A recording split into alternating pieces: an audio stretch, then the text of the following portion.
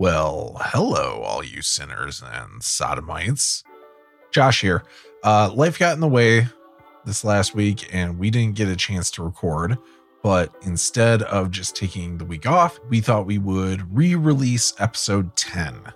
If you haven't listened to this episode previously, it's about a bunch of research that I did into what secular biblical scholars could tell us about who wrote the Bible, why did they write it, when did they write it, and was it ever changed over the years. Also, we talk about what modern archaeology tells us about the actual history of the Levant region, which is Israel, Canaan, and all those surrounding areas. The things I learned really did blow my mind, and I cannot believe that this stuff isn't discussed more. And all of it will tie in when we're back in 2 weeks talking about the book of Joshua. So I hope you enjoy the episode. I have no idea how to sign off on something like this, so love you.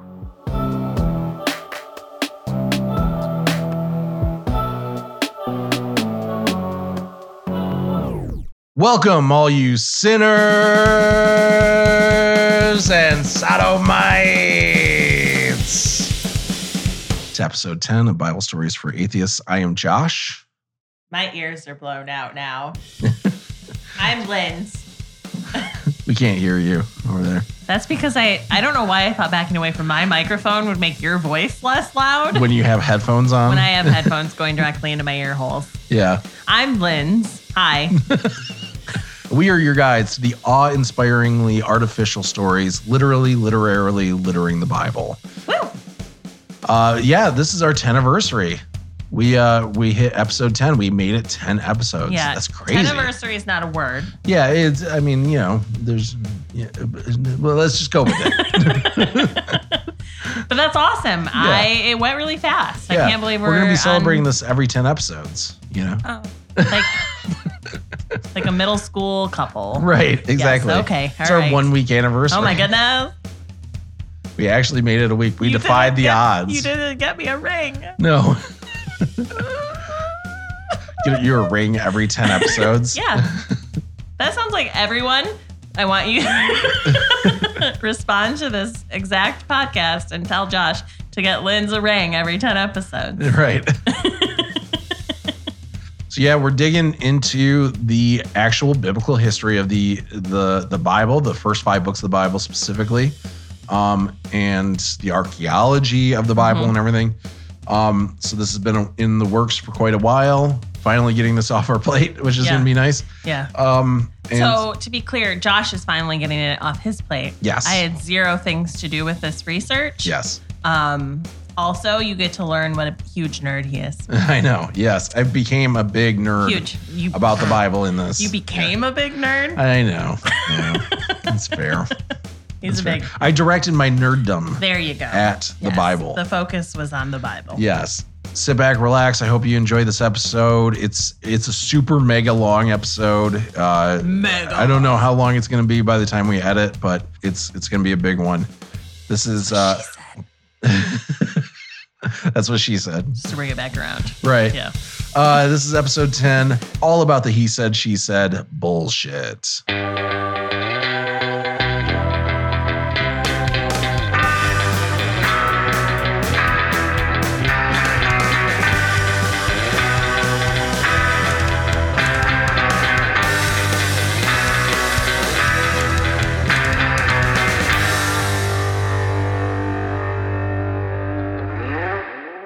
Should have figured out how we're going to start this episode at some point.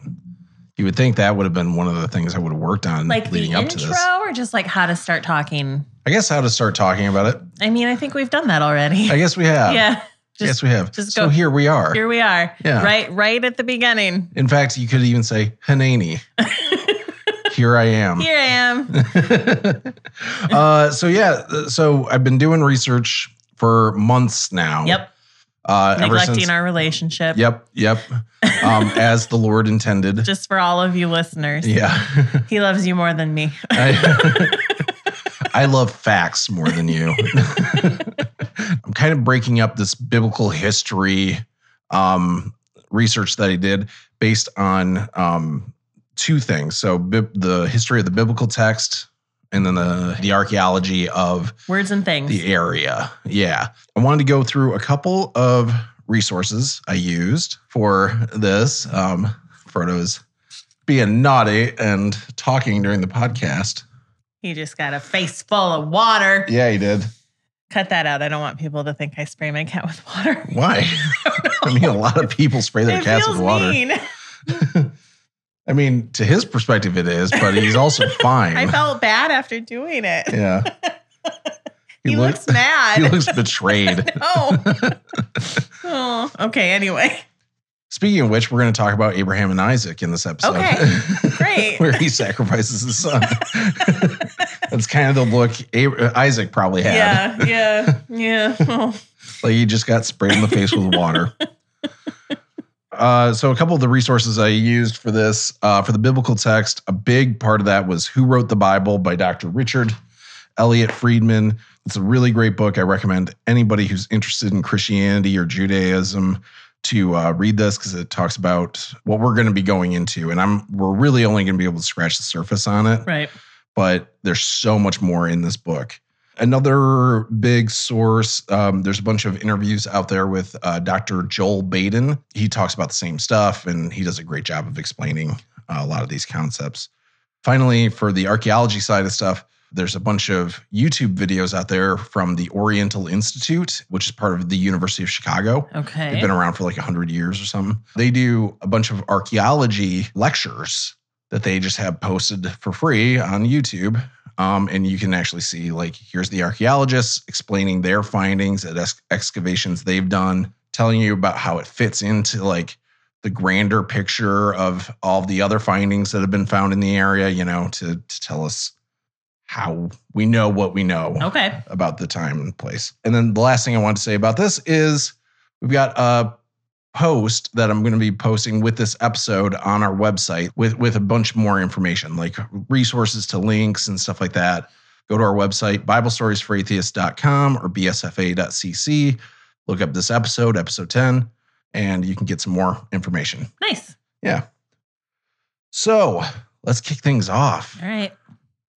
We're going to start off by going back to a story we covered, I think, in episode 4, when Joseph gets sold into slavery. Oh, yes. You remember this? The boy in the hole. The boy in the hole. The boy in the hole. Would you like to buy this boy? He's in a hole. Yeah.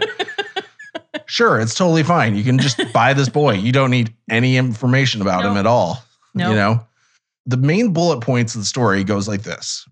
Joseph is going to go help his brother's 10 flock. Yep. So he's approaching them. They see him coming in the distance, and they decide they're going to kill him. Yep, because they're mad at him because he had dreams. He had dreams. And a coat. Yeah, and he's daddy's favorite. Yeah. Right? He's a daddy's boy. Right. As evidenced by the coat. Yes, as evidenced by the coat. And then, so the brothers see him coming. They decide they're going to kill him. And then his brother Reuben chimes in and is like, let's not kill him. Let's just throw him in this empty cistern. And the idea being, he's just going to have a bad day, but Reuben will come back later and get him out, and you know, but he'll be fine. And the brothers agree to it and everything. And then they throw him in the cistern. They seemed very easily convinced. Like they all were kind of like, let's kill him. And then Reuben's like, hole? And they're like, all right, hole. All right. Okay, hole. That's what she said. Sorry, I've been watching a lot of The Office lately. So they do that, and then they start heading off to eat a meal when they see some Ishmaelite merchants coming. Judah, another brother, is like, wait, let's not kill our brother. Let's sell him to the Ishmaelites, and then we don't have to kill him, basically. Which they had already decided not to kill him. Right. And they all agreed to do that. Reuben had left already. Maybe. We don't know. He had fucked off, I thought, because he seemed very sad. Yeah. If he's still there, he doesn't say anything at this point, right? Okay. So they agree to do it. Out of nowhere, these Midianites show up. And they see Joseph in the hole, in the cistern, and they pull him up out of the cistern, right?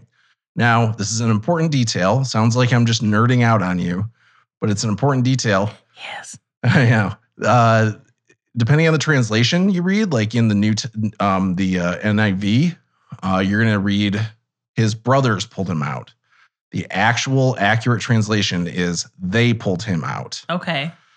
And we know this because the only other time this word is used is when Jeremiah gets thrown in a cistern later in the Bible, and some people who are not his brothers pull him out of the cistern. So these Midianites pull him out of the cistern. Next thing you know, his brothers are selling him to the Ishmaelites. So what happened to the Midians? They just were like, well, let's save this boy. That's the question. So these Midianites pull him out. The brothers sell him to the Ishmaelites. And then Reuben shows back up and is like, where's Joseph? Mm-hmm. And he mourns and he tears his clothes and stuff like that. The brothers take the robe and they dip it in blood and they show it to their father who mourns and everything. And then right at the last verse of the chapter, it says that the Midianites sell Joseph to Potiphar in Egypt. So we didn't cover this this was the first chapter of the first story I started researching, and I realized you and I were talking about this offline. I kind of realized I feel like I was gaslit as a Christian to think that I'm not smart enough to understand a lot of this stuff. So I was really confused by it, and I was like, oh, I just can't get it. Right. What is going on here? And I think the footnotes in the NIV were saying that Ishmaelites and Midianites are the same thing, and that's not true at all. They're that's why they have two different names. Right. Yeah, it's you kind of get gaslit into thinking like there's no possible way you can understand what's going on here, but it's really a confusing story, right? Well, and yes, because they wrote it badly. Yeah, maybe they wrote it badly. Maybe, but maybe the story should go something like this. Joseph approaches the brothers. The brothers decide they're going to kill him. Reuben's like, let's not kill him. Let's just throw him in this empty cistern. They do, and then they go off for a meal. Then Midianites show up, see Joseph in the cistern, pull him up out of there, and take him to Egypt. Then Reuben comes back, sees he's gone, and mourns that he lost his brother. Mm-hmm. And then the Midianites sell him to Potiphar in Egypt. That makes sense, doesn't it? Like that's just the brothers didn't do any of the selling. The Midianites just found him. Stole a 17-year-old boy. That they came across, yeah. Right. And then Reuben's like, oh my God, I lost him. Right. You know? It makes sense. A 17-year-old boy. You just lost a boy. Right. Or maybe the story is supposed to go like this. Joseph approaches the brothers. Brothers decide they're going to kill him. And they strip him of his robe. They see Ishmaelite merchants coming. Judah is the one to save him. And he says, let's just sell him to the Ishmaelites and not actually kill him. Brothers agree. And he gets sold. And the Ishmaelites take him. And then they dip his robe in blood and they give it to their father. Mm-hmm. Right. And so he never gets thrown in the cistern. Okay. That also is a story that kind of makes sense. Mm-hmm. Right. This is two different stories, two different versions of the exact same story cut up intricately into each other to try and make one narrative with all the same with all those disparate details. Right. Because some people would have heard about Midianites, some people would have heard about Ishmaelites, so they intricately cut these two stories together. I don't know if intricate is the right word. Yeah, I mean, we'll get into it like that, but this is the thing is like it took over 1,000 years for people to notice this. Right. Even like for even people to realize that this is two different stories being told at the same time. So they obviously did something right with how they went about doing this. Yeah, or people just don't actually really read the Bible is the other option. Maybe. So another really great example of this is the story of Noah. This is so good. I really wanted to read it out, but it spans a couple chapters. So I realized that's probably not a great thing for podcasting. Mm-mm. But these are both going to be on the website on the post for this episode where I split out these two different stories. Okay. And you can see how they interact with or how they work together. So the story of Noah, most people you probably even know like the base details of it. Like, he builds a boat. And he puts two of each animal on it. Right. And then the world floods. Yeah. And people laughed at him. And how long did it rain? 40 days and 40 nights. Right. It's actually just 40 days that the Bible says. Well, But and yes. I know that because of jars of clay. Right. Yeah. That's why I know that. Right. And then I don't know if you remember this, but he sends out a dove to see if the land is dry yet. Nope.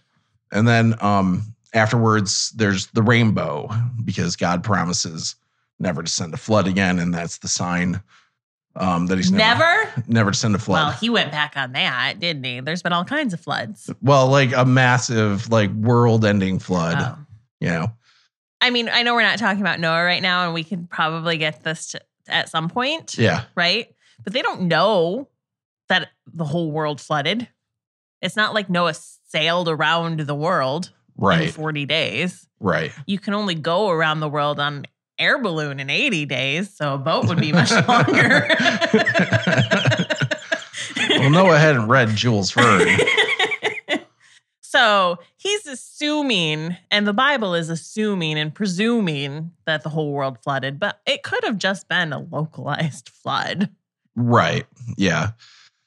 I mean, there's a lot of issues with it, but the issues specifically that we're going to be talking about are the fact that the Bible also says that he should take 7 pairs of clean animals and 1 pair of unclean animals.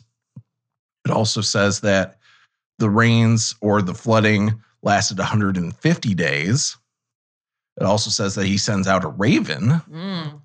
So these disparate details, these contradictory details are called doublets, and they're a dead giveaway of 2 stories being overlaid on top of each other. So when you separate those out, so that you kind of like put all of the ones that belong to one writer and all the ones that belong to another writer together, you get 2 complete stories. Mm-hmm. And I mean complete stories with almost no gaps from editing, with different details. And they have completely different writing styles as well. Mm-hmm. One is like just basically says, Noah, take your family onto the boat. God closes the door to the boat. And that one, he was taking 7 pairs of clean animals, 1 pair of unclean animals. I just don't know what a clean animal and an unclean animal is, but we don't got to get into those details. Yeah, like essentially ones that are fit for sacrifice and stuff like that. Yeah, and how no one knew what a clean animal was, though, is unclear because, and it really doesn't matter because God's sending them to Noah anyway. Right. So he doesn't even have to figure that stuff out, I don't think. Okay. But 7 pairs clean animals, 1 pair unclean animals. And then the rain lasts 40 days. He sends out, I think, a dove in that version. And then he offers sacrifices afterwards, which he's able to do because he has 7 pairs of clean animals, right? In the other version, this version gets very anal about how big the ark should be, the dimensions of the ark, and what it should be made of, and what the specifications are for the ark. In that version, he only takes 2 pairs, or 1 pair of every animal. The rains and the flooding lasts for 150 days. Okay. He's out there for, I think, like 7 or 8 months before it finally, like, the waters die down enough that he lands in a specific place, like this mountain range in Armenia. Like the boats on top of a mountain? Yeah. Like there are Christians out there who think they know where the ark is. And there's a tradition that it's the specific mountain range where it is. But I feel like that obviously people have said, people have said that they found it and brought wood back from the ark and everything. And it's all bullshit. Yeah. Because nobody can find it again. Anyway, so there's all that stuff. And then he doesn't do any sacrifices afterwards because he only has 1 pair of each animal. And you get a very distinct voice for each person. One is very, like I said, anal, very detail oriented. And then another one who doesn't care so much about that. It's more about character development and the relationship with God and things like that. Mm-hmm. It's like the version that they use, like holy people would use to like pass down through history, and then like the version moms told their kids. It really is. That's a really great observation to it. Because that really is like the one that is ironically like the only detail from the more anally driven Technically the driven? more technically driven. That's a better way of putting this. It is. I really don't want to keep having to say anal. Yeah, I mean, it's a good term, but it's been taken over by the porn industry. I know. But yeah, the more technically driven story of this, the only detail from that has worked its way into children's books has been the two of every animal. Right. Everything else has been from this other version. One thing that's interesting to think about, though, is like, where else have we seen very technically driven storytelling in the Bible where they were like, this is exactly how you build this. This is the materials you use. Oh, when they made the things in the desert, right? Yeah, for like the tabernacle, the Ark of the Covenant, and all that stuff, all the stuff that went along with it. It's very technically written stuff. Maybe those are the same writers. Right. And you can start figuring out like, okay, this person wrote this and this. And then where else can we find this kind of style of writing throughout the Bible? Yep. Right? And this is called the documentary hypothesis. Biblical scholars have found that the first 5 books of the Bible, which have traditionally been attributed to Moses as having written them, actually was written by at least 4 different people. And they were compiled together into one narrative by somebody. Right. And all this stuff happened in times you would not think, like much more recent than you would have thought. No. And then Christians would have thought. Yeah. Well, Not me. Right. But typically you think of the Bible, you think it's got to be like, back in 1500 BCE, that stuff would have been written and everything. And it's totally not the case. It's much more recent than that. I assume some king had it put together for his benefit. Yeah. Somewhere in like 1600 AD. Yeah, it's not quite that, but you're not far off. So we'll get into what the theory is. Okay. And this is like really a lot of this, again, is coming from Dr. Richard Elliott Friedman's book. This stuff is still debated, like what is written by which source and what the criteria is for determining that and stuff like that. But what isn't really debated, because it's so obvious, is that multiple people did write this stuff. I mean, so let's even just think about the voice that if Moses wrote it, he's writing about himself in the third person and being very complimentary to himself in a fashion that doesn't align with the type of person he was supposed to be. There is a verse, I think it's in Numbers, where it says Moses was the most humble man on earth. Yeah, we went over that. I think, well, there's another one where it talked about how the Egyptians saw him as like held him in high regard or something like that, which is another. And then listed a bunch of his positive attributes, something like that. Which I mean, people do talk about themselves in those sort of complimentary ways, but also like that's not. It was part of his daily affirmations. It's a complete opposition to like the sort of temperament he was meant to have as a character. Yeah. Another good giveaway that he didn't write the first 5 books of the Bible is at the end of the 5th book, he dies. Right. Oh. So, it's hard to write a book when you're dead. Yeah. So for a long time, the position from the religious folks have been that he wrote everything except that verse and the most humble man on earth verse. Like those were added later, but everything else he wrote. When did he have time to do that? I don't know. He was doing a lot of stuff. Yeah, he had a lot on his mind. I mean, if anything, he had somebody following him around, ghostwriting it for him, and I still think that would have been super weird. And even that is not the case. No, right. Like as we'll show here. So, like I said, this is the documentary hypothesis. This hit the mainstream in the late 1800s by a man named Julius Wellhausen, who was a German biblical scholar. He kind of compiled together a bunch of different ideas around this that had been circulating for literally centuries. I can't remember when the first one started popping up. I want to say it was like 500 years ago, but it took a while before the Catholic Church wasn't like, no, stop it, right. Yeah. So in order to talk about who these people were that wrote these 4 different versions, we need to go through a little bit of history, a little bit of biblical history. This is history according to the Bible. Okay. After Exodus, after the Israelites wander the desert for 40 years, we get to Joshua, the next in line from Moses, conquering Canaan, right? And he takes out all their enemies in Canaan and he establishes the land of Israel, fulfilling the covenant God made with Abraham. Okay. Right? Giving them that land. For a while, they're ruled over by judges, and then eventually they wanted to have a king. The people wanted a king, which I'm find sure dubious of. Yeah, I'm a little dubious of. But then, so we get King Saul. He falls out with God after a little bit, and then some shady stuff happens, and David takes over. There are people in the northern region of the kingdom who are pissed off about that because David is from the tribe of Judah, which is huge. Okay. It's a huge tribe, by far the biggest tribe. Judah sired a lot of children who then had a lot of children who then had a lot of children. Yeah, kind of, yeah. So he was the guy that got his son's wife knocked up, right? Yes. So, okay. Yes. All right. That's the story that comes right after him, right after Joseph getting sold into slavery. Yep. So for a little bit, there's the split kingdom where there's the northern kingdom of Israel and the southern kingdom of Judah.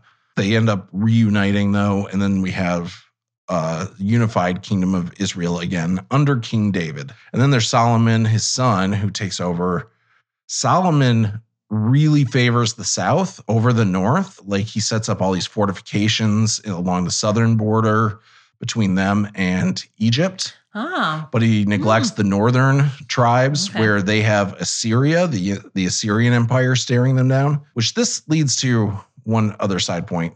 It's important to recognize that this is the land between superpowers that we're talking about here. Like this is really borderland between the Egyptian Empire, the Assyrian Empire, the Babylonian Empire, which is to the west. Mm-hmm. And then across the Mediterranean, you got the Greeks and the Romans, bunch of superpowers. Persians are going to show up eventually, bunch of superpowers. And this is the borderland between them, right? So anyway, he neglects the north when it comes to, and that pisses everybody off. And then he imposes a missim tax, MISSIM. And this is a tax of physical labor, where one month out of every year, you have to give physical labor to the crown, basically. Okay.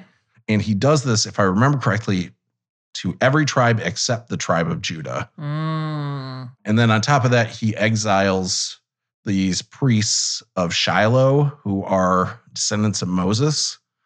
He builds the first temple, and then he puts only descendants of Aaron in charge of that temple.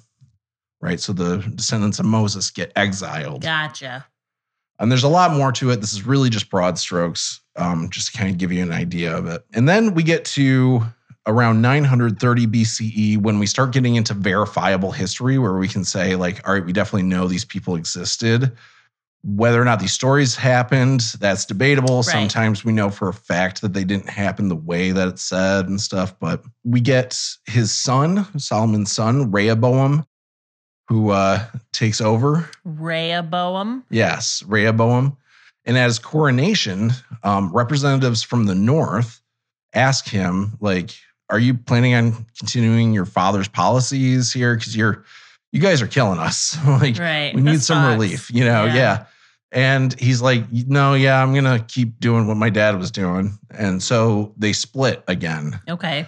And we have a northern kingdom of Israel and a southern kingdom of Judah. In the northern kingdom, they put somebody in charge named Jeroboam.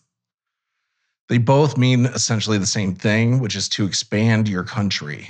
That seems very convenient. Yeah, so it seems like it sounds like these Jeroboam people, and Rehoboam. It sounds like they chose their name for being king, right? So that's 930 BCE that they split.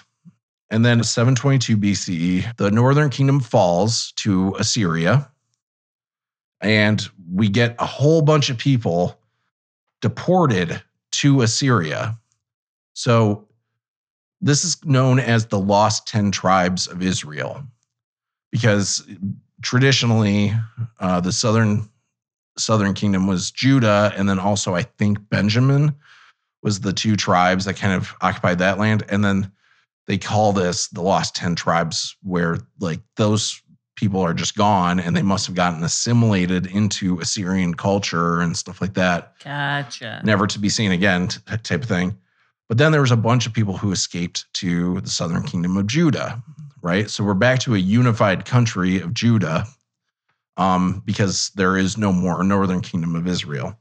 587 BC, Babylon conquers the southern kingdom. So they are completely wiped out at this point. The temple gets looted and then gets destroyed, which is where the Ark of the Covenant was.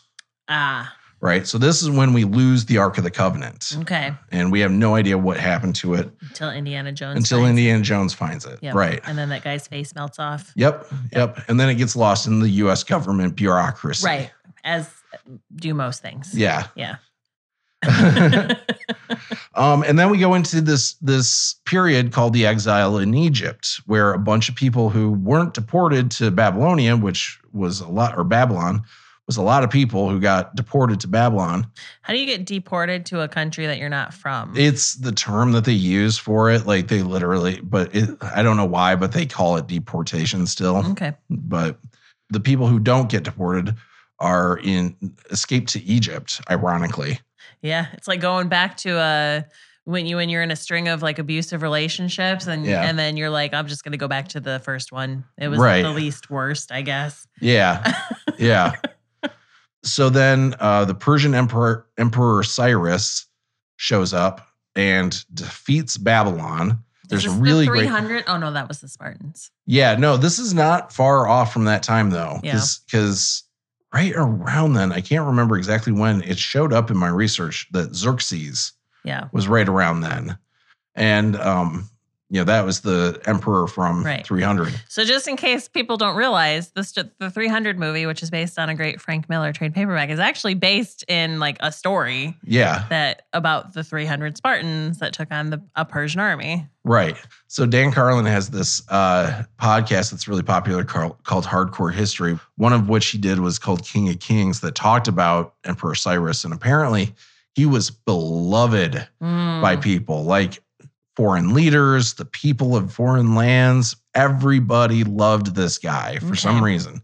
And one of the reasons is probably when he defeated Babylon, he gave back all the land to the people that the Babylonians had taken it from. Oh. So he gives back. It's like Israel. Robin Hood. Yeah, kind of. A little bit of a Robin Hood story. A little bit, yeah. So he gives back the land of Israel, of Canaan, to the Israelites. And they're able to come back from Egypt and come back from Babylonia. I mean, I'm just saying that's an excellent way to build geopolitical followers. Yeah. I mean, they may not goodwill. They may not be a part of your kingdom, but they will not they'll be on your side. Yeah. Yeah. So they're just really smart strategic moves. Yeah. And so that exile lasts about 50 years. It's 538 when he gives back the land. He also gives back all the temple goods that got stolen, except we never hear about the ark. Yeah. Nobody ever brings it up. Somebody opened it. Their face melted off. That's what happened. Yeah, so no mention of the ark, but they do start building the second temple at that point. So that's the basic history we need to go over. Biblical history from the Bible. From the Bible, but also with some verifiable stuff in there as well. Some stuff. So who were these sources who wrote the Bible, right? The first one I want to talk about is the Yahwist. This is somebody who refers to God as Yahweh throughout the entirety of their writing. Okay. The Yahwist, according to Friedman, is from Judah, the southern kingdom of Judah. Likely this writing would have happened during that time period of when we have the split kingdom under Rehoboam and Jeroboam. Okay. So the second split. Right. Technically the second split, the one that lasts for a very long time. Yep. So the Yahwist, also known as the J source, I'll probably refer to them often as the J source. It feels anti-Semitic when you say that. J source. Well, they're all known by the letters. So there's J, E, P, and D. Okay. So all right. I just wanted to get ahead of that. It made me feel uncomfortable when you said it. Oh, okay. I don't know why. Yeah. But yeah, those are the ones. And then there's R, which is the redactor, the person or persons who compiled together all of the writings. And also contributed a little bit of writings themselves. So the J source, the Yahwist, comes from the southern kingdom of Judah. We can tell this because of slants in their writing that favor the south. Okay. Like, for example, the story of Judah and Tamar, his daughter-in-law. Yep. That's entirely the J source. Okay. One of the character traits of the Yahwist is also that he's really focused on the patriarchs, really cares about that kind of stuff. Like most of Jacob is from the Yahwist. The other version of Noah is the Yahwist, the one that's more like mothers telling their kids. Okay. Is flowery. The Yahwist. Yeah. Okay. Really cares about the relationship of God and between God and humans and stuff like that. Friedman thinks that he or she may have been a representative of the court in the southern kingdom of Judah. And this is actually the only one that could have been a she because the other ones are most likely priests. Oh, right. And they did have, if this was a judge or something like that, they did have female judges. Okay. And one of the pieces of evidence he thinks suggests that this might be a woman is that story of Judah and Tamar. Because she ends up becoming sort of vindicated at the end and things like that, Yeah. She wouldn't have just been making these stories up though, right? This would have been stuff like things that were passed down. Right. Yeah. I mean, it's not like she was there for everything. Right. There's stuff that would have been passed down. There's stuff that like poems that show up that they think are much older writings than the rest of the text around it. So she would have been pulling from sources other than she was doing a research paper. Yeah. Okay. And then very closely tied to the J source is the E source, the Elohist. And this is somebody who referred to God as Elohim throughout throughout Genesis and the beginning of Exodus until we get to the burning bush. And God says, my name is Yahweh. Uh-huh. That's when he would switch to saying Yahweh for God. This is somebody who was from the northern kingdom of Israel. So they were both writing this around the same time. Somebody would have written their version first, and then the other person wrote their version as a response to it. Oh, like a rap battle. Kind of, yeah. Yeah, so this person was from the northern kingdom of Israel, most likely a Mosaic priest, so somebody descended from Moses. Biggie Tupac thing going on. Yeah, here. It kind of was. East Coast, West Coast. It kind of like they take swipes at each other in their text, which is why there's so much conflicting stuff. Right. So yeah, this is most likely a Mosaic priest, somebody descended from Moses from Shiloh, those priests that got exiled. Right. And they remained exiled actually under Jeroboam. So they were exiled essentially from both countries, but they had an affinity for the north, right? Okay. They liked the north still.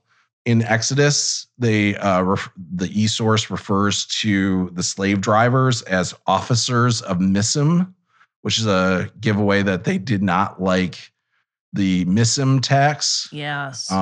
And likely these two sources were combined together once the northern kingdom fell.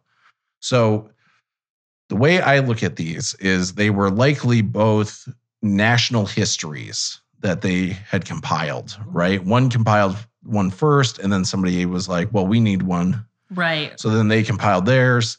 And then when the northern kingdom falls, there's people who, all these refugees from the north coming into the south who know the E source and know that text, and they decided to unify them. Okay. By cutting them up into each other and sharing the same details and stuff like that. And that's how we actually get you remember the stories of Abraham going to Egypt and saying his wife is his sister and stuff like that. Yeah, we get 3 of the exact same stories in there where they're saying their wives are their sisters and everything. 2 of those are J-source, when Abraham goes to Egypt and then when Isaac goes to Abimelech. Okay, so in their story, Abraham didn't do the same thing twice. Right. But in the E-source, we only get one version of that story, which is Abraham going to Abimelech. So it's like a combination of those other 2. Right. You know? Yeah. And most likely a lot of these are stories that were told in tribes, you know, like different versions of them are in tribes and stuff like that. And people had different ideas of how they happened. And so these people were probably individually trying to compile those together, like all of these little national stories. Yeah, and they just couldn't decide which one to edit out, and instead they just made that family look like a bunch of con men. They didn't care. Like it really it wasn't like meant to be historically accurate at all. Right. Actually, it's just meant to like document those stories of their people. Like, so we all know like Sleeping Beauty and all of those. So like the Grimm's fairy tales. Yeah. I mean, there's 100 different versions of those fairy tales. Yeah. Right? They're not, the Grimm brothers didn't originate those tales. Right. They just wrote them down. Right. And they're very dark, but we know versions of those stories that aren't very dark. Yeah. And I've read like 5 different versions of Sleeping Beauty where, you know, she's called something else or things like that. And if you combine them into one story, then you get this really fucked up story, right? Yeah. That just, I mean, it's something that people do with oral tradition, I think, is take all of these stories and combine them. And they're not necessarily concerned with like making the puzzle pieces fit together. Right. Yeah. At all. Yeah. Which is not great, actually. Yeah. It makes things very confusing. Right. Yeah. This, and like I said, this would likely have been just oral traditions. Big reason why we have so many stories throughout Genesis where we're like, and this is why this is named this. Right. You know, this place is named this is because of this. It's because, you know, your kid asks you, why is this place called where we live called Bethel? Right. And then you tell them a story. It's because Jacob saw the stairway to heaven here. Right. You know? Yep. And so that's what they were documenting was all those stories, really. As well as talking about creation, although the E-source does not have a creation story, which is interesting. It's just the J-source that has that. And so does the P-source, our next source we're talking about. The P-source. Also known, I know. Ironically, this is the anal source. And they are anal because they are the priestly source. Oh. So the priestly source. So J and E got combined. According to Friedman, he thinks this is most likely J and E got combined in 722 or around then when the Northern Kingdom fell. The priestly source, he thinks, is likely a response to the J and E source. Okay. So those gain a lot of popularity probably in the area, but the priests essentially have a problem with it because this the J and E source leans very heavily on you can have a personal relationship with God. Right. You know, anybody can offer sacrifices. God talks to people. God comes down and interacts with people and stuff like that. Priests don't like that. No, because that's why you need them then. Exactly. Yeah. The only way to communicate with God is through us, through sacrifices that we have learned how to do. Yep. It's essentially magic, right? Yep. Like learning how to perform the right rites and rituals in order to communicate with the other side. So this is likely sometime after the Northern Fall. In their text, there are no sacrifices that are performed until Aaron is consecrated as a priest. There are no angels. There's no anthropomorphism, which is where God comes down and interacts with us like he's a person, like right. God wrestling Jacob. Wrestling, yeah, stuff like that. Never happens.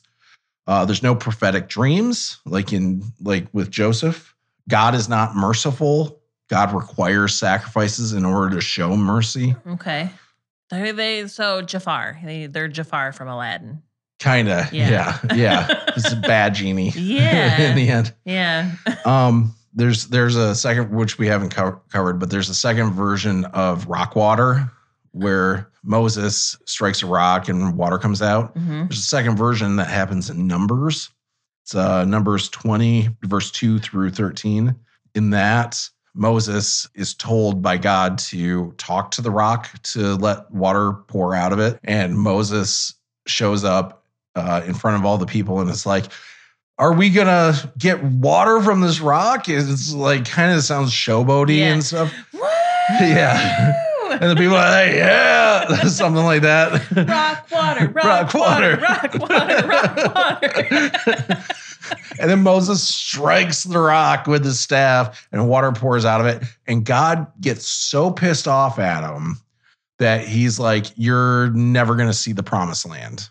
Because he hit the rock or because he did it in front of people? Or Nobody knows. Nobody knows what exactly the transgression was that got this to happen. But God basically said that nobody who was still alive who was alive when you left Egypt would be alive to see the promised land, including Moses, which is why literally at the end of Deuteronomy, Moses dies. And then the book of Joshua picks up right after that. And God is like, go into Canaan, like cross the Jordan River, go into Canaan. As soon as Moses dies, they were allowed to go in. Wow. The priestly text takes a big swipe at Moses with this. Okay. Because they do not think that people descended from Moses should be priests. Right. So they're taking a swipe at Moses with this. They have a much shorter, another attribute of their text is they have a much shorter version of Genesis, and they're kind of rushing to when Aaron shows up. Right, so that's their big focus. So they're the Aaron fan club. They're the Aaron priests. Because he's the guy that becomes the priest, right? Right. Because he was the magician. Right. He becomes the priest, but that's according to the priestly text. Right. Like that's the thing that's interesting about this stuff. So it's this duality between, or this duel between the two priests, the two families, really, that keep getting brought up throughout this text. All right, so that's the priestly text. Okay. Last one is called the D source, or the Deuteronomist. Now, the Deuteronomist is responsible for the book of Deuteronomy, like the law code and stuff like that. But then also Joshua, Judges, 1st and 2nd Samuel, and 1st and 2nd Kings, which is the Deuteronomic history. So like if you just read all of those together, it would all tie in together? They do. Yeah. Okay. They're one narrative history of the people. Okay. So different phases of their history essentially all tied together. The Bible's a bit like a choose your own adventure book. Kinda. I mean, in a lot of ways you can build your own religion around picking and choosing verses. Yeah. So, yeah. He does think that likely this was two different writers, that somebody first wrote the law of Deuteronomy, and somebody later wrote the history of Deuteronomy, like that built all of it together. Friedman actually specifically thinks it was Jeremiah, this prophet later on who wrote this. He thinks that because Jeremiah's book is very similar in style and everything to Deuteronomy. And we know there's confirmation that this person actually existed. I think so. I think we're I think we're in the territory of safe to say they did exist. Gotcha. Yeah. Okay. So the book of Deuteronomy is quote unquote discovered in his time. His father, Jeremiah's father, found the book of law, and this is in 2 Kings 22:8 and 2 Chronicles 34:15. Both of those verses talk about the story where Hilkiah, I can't remember the name of the priest. His father, something I can't remember off the top of my head, but he found the book of law and gave it to King Josiah. who suddenly started like following all of these laws of Deuteronomy. It doesn't specifically say Deuteronomy or anything like that, but it's kind of widely accepted that this was the book of Deuteronomy that they found in the temple. Yeah. I mean, the Book of Mormon was found in a mountain, right? Yeah, something. Yeah. So they find this, and Josiah starts living by all these laws, and he's considered this great king because of it and everything. The D source almost never quotes the P source. Like they quote the J and E sources all the time. Sorry. Yeah. D never quotes P. Yeah. Just quotes J and E. Yeah. Like mostly. Like they do quote P source a little bit, but in Jeremiah 8:8, he calls a Torah a lie. Like there's this Torah out there that he's calling a lie. And likely, according to Friedman, this is likely a rejection of the P source, which is floating around, has probably been floating around for a couple hundred years now. Or not a couple hundred years ago now, but maybe 100 years at this point. Gotcha. Right. So I know it's complicated stuff. I know. I feel like I need like a timeline. Yes. Would be super helpful. Or like a family tree-esque sort of thing. But also just hearing you talk makes me realize as little as I knew about the Bible. Oh, look at that. I made a timeline. Nice. As little as I knew about the Bible, like there's so many books of the Bible. Like you keep naming these books of the Bible and I'm like, what? Yeah. What book? Yeah. And then finally, we're going to talk about the redactor, the last person who put all of this stuff together. We're just talking about Old Testament, or are you talking about this is specifically the first 5 books of the Bible. According to Friedman, he thinks likely this was Ezra, who has his own book of the Bible and stuff. This would have been around 458 BCE that he would have compiled all this stuff together. This is after the exile has been done and they're rebuilding Jerusalem. He gets put in charge by King Artaxerxes, I think is how you would pronounce this. Sounds fine. King Artaxerxes of Persia. Okay. He's actually put in charge by him to help rebuild the temple and is given a ton of resources to do so. And in a letter that is documented in the Bible, Artaxerxes says that Ezra has the law of God in his hand, like literally is carrying a book of God. And this is the Torah. Okay. Right. This is the P source. No, this is like the combined one. Is what Friedman suggests. Okay. Is that basically after they went into exile and everything, when Ezra comes back and he is put in charge of essentially reinstituting the national religion. Right. He's set in charge of doing all of that. And so likely he was the one who combined all of these together. Or somebody who worked with him, right? Combined all of these works together into one unified writing, right? Friedman does a great job of like calling out like just the artistry in how he did this, okay, and how it like creates patterns that aren't really there for a lot of people, because if these two stories that weren't supposed to go next to each other end up going next to each other, and then that creates new, ideas of what it all means and everything. And so a little some problems, right, but like the story of Joseph having conflicting details and stuff. But if you're combining 4 different sources, I guess, with very different voices, you're gonna run into those issues, I guess. Yeah. And you need to have. Also, it's like old timey days. You're probably doing like a whole actual cutting it out with scissors and like literally together. Yeah, that's literally what they would have been doing. Yep. It's clear too that one of his prerogatives was to preserve as much of the original texts as possible. Okay. So thusly he created the job of editing. Right. Yes. Ezra, the first editor. Right.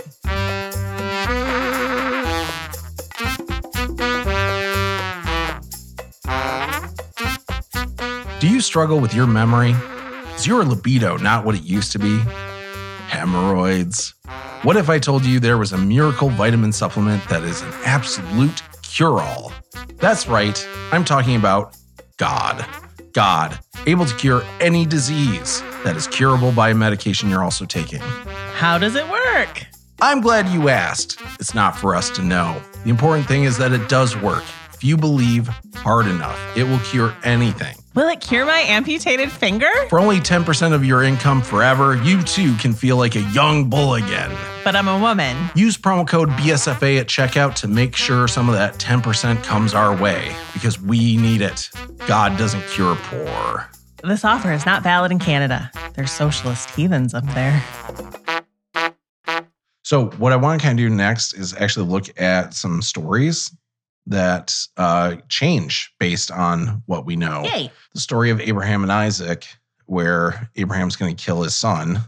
We never really talked about this on the podcast, but it's a very short story. It's less than a chapter long. The basic bullet points of it is God comes to Abraham, says, I want you to kill your son. You're going to go do it on this mountain. I'll tell you where to go, basically. Abraham's like, all right. And is it his only son? It's his only son. He and there earlier, it talks about like God tells him he's going to give him this son, and Abraham, if I remember right, falls down laughing at God because he was 100 years old and his wife was 90, and he's like, is a 90-year-old woman actually going to have a baby? Right. And then she does. So God, tells him to kill his son. He says, all right, I'll do it. And then the next morning he gets a couple servants together, gets Isaac, and they pack up and they head out to go, and they journey for 3 days to do this. I'm assuming no one told the mom, Isaac. Oh, it told Isaac? No. That this is what was happening. Also, yes, the mom. Because if I were 90 and pushed a child out of my vagina and then God was like, now you're going to kill it, I'd be like, no. Yeah. Are you kidding me? Right. No, she doesn't get a say in this. Ugh. No. I'm surprised women aren't the source of all atheism. Right. They are. That's why we need to repress them. I mean, that all makes sense now. Yeah. So they head out for 3 days on this journey. They gather some firewood because they need to do a burnt offering. And then there's this really brutal story. They leave the servants behind when they get to the mountain. And they're walking up the mountain. Abraham has Isaac carrying the wood for the fire. The wood that's going to set him on fire? Yeah. And then Abraham's carrying the fire, which I'm guessing is a torch. Okay. Which I'm guessing of some sort. Yeah. And then also carrying the knife. And there's this brutal interaction in the story where Isaac says, Father. And Abraham's like, yes, my son. And he goes, we have wood and fire, but where is the lamb for the sacrifice? And Abraham just says, shut up, sheep. God will provide the lamb. And it's just like, it's so sad and brutal and everything. They get the pyre set up. I'm guessing, I can't remember what exactly they call it, but they get the wood set up. Abraham binds Isaac, I'm guessing by the hands, and sets him on the wood, and then takes the knife and has it to his throat. And then something changes in the story at this point. Okay. 2 things pop up. A new character shows up, and the name of God changes. Up to this point, God has been called Elohim. Okay.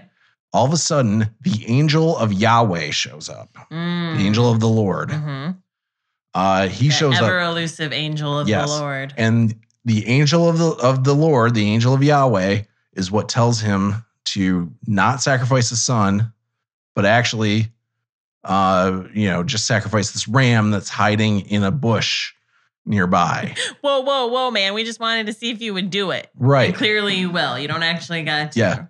All of a sudden, this is a story of God playing chicken with him, So, and it's not God talking to him. It's the angel of Yahweh talking to him, right? So there's two references in the verse 11 and then halfway through verse 16 to the angel of Yahweh. So let's just imagine this part is written by somebody else than the rest of the story. And let's just cut that out for a second. Cut out the ram.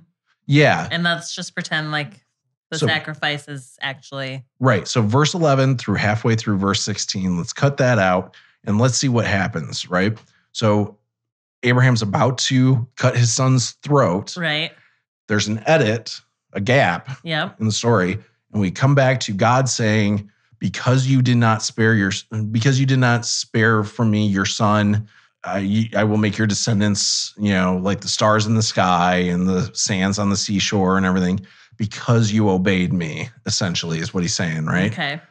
Which is very ominous. But what's even worse is the last verse of this story where it says, Abraham returned to his servants. It never mentions Isaac. But Isaac is in the rest of the book. Like, he shows up. Not in the rest of the e-source. The e-text does not have Isaac in it again. Yeah.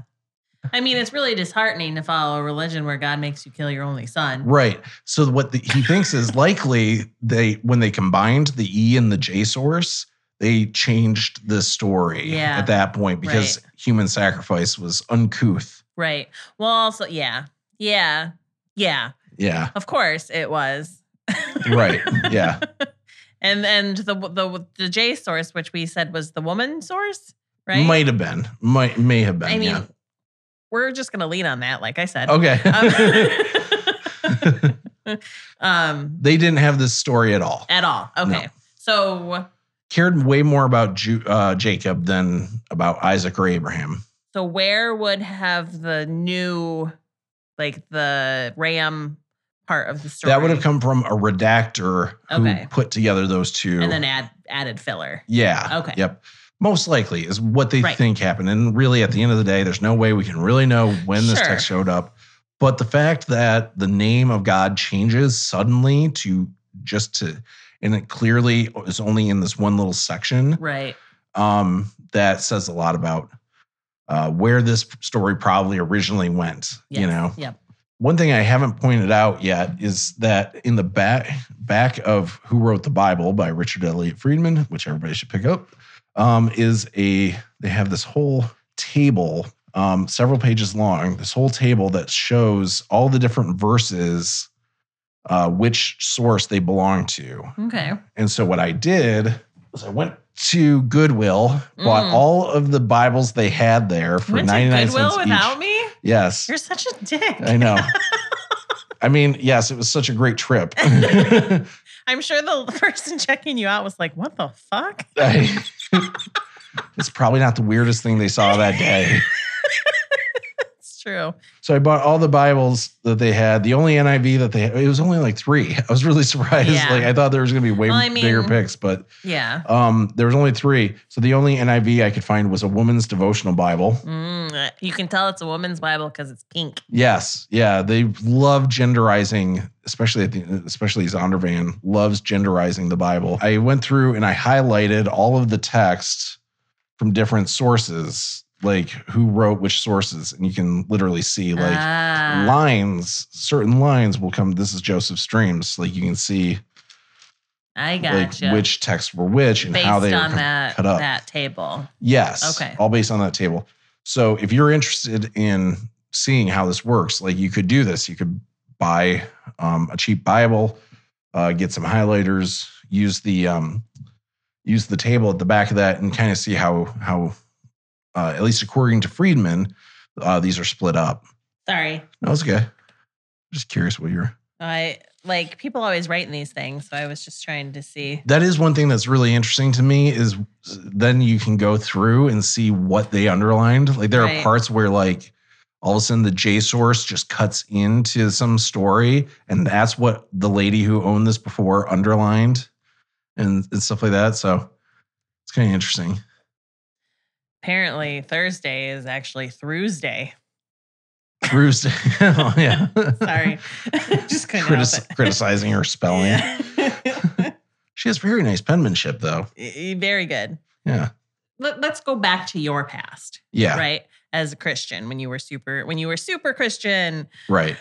If there were stories like that in the Bible where there was no angel of God, there was no ram that magically appeared, God wasn't like, don't kill your only son. Just kidding, JK, I just wanted to test your devotion, basically.